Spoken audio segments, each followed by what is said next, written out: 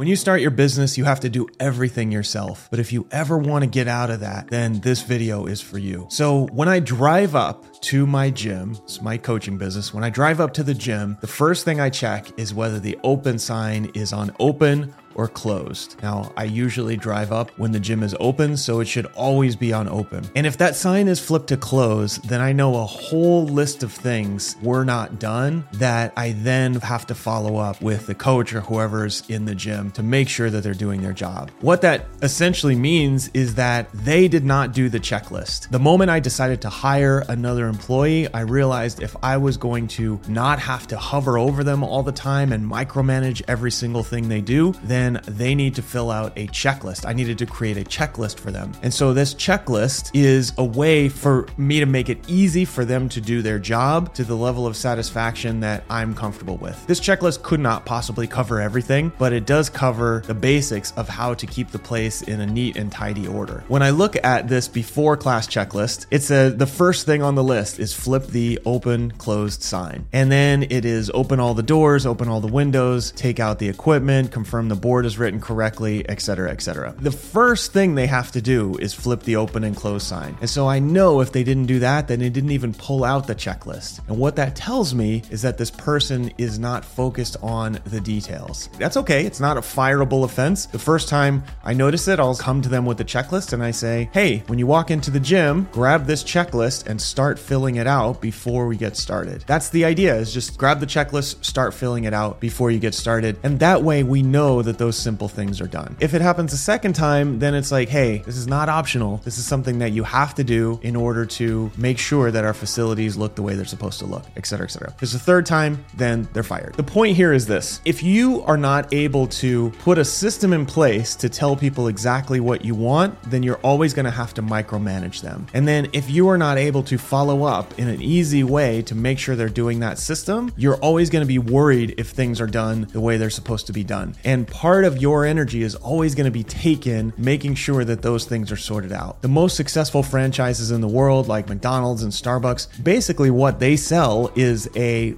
huge book full of checklists, and everybody that joins those places has to go through that whole book. They have to go through Hamburger University at McDonald's to learn how things are done, and then they go into the McDonald's store and they do things exactly as they were taught. And if they don't do exactly as they were taught, then they fire them. If something changes, and which it doesn't change very often, then that is sent to all of the different McDonald's and Starbucks all over the world, because what you pay for with McDonald's and Starbucks is consistency. If you ever want to grow your business, if you ever want to stop doing all the day-to-day stuff, you have to find a way for the business to deliver consistently without you being there constantly. Do not underestimate the value of a simple checklist. A simple checklist will make a huge difference in whether you're able to switch off and focus on something more high value, or hire people to do the things you need them to do. And each time you start something new, make a checklist to be able to hand that stuff off to the next person. Hopefully this is helpful. It'll get you out of the day-to-day, and we'll see you in the next one. Are you enjoying what you're hearing? If so, do me a huge favor, rate and review the show in the podcast app, or if you're watching on YouTube, hit the subscribe button. This will help the show get out to more people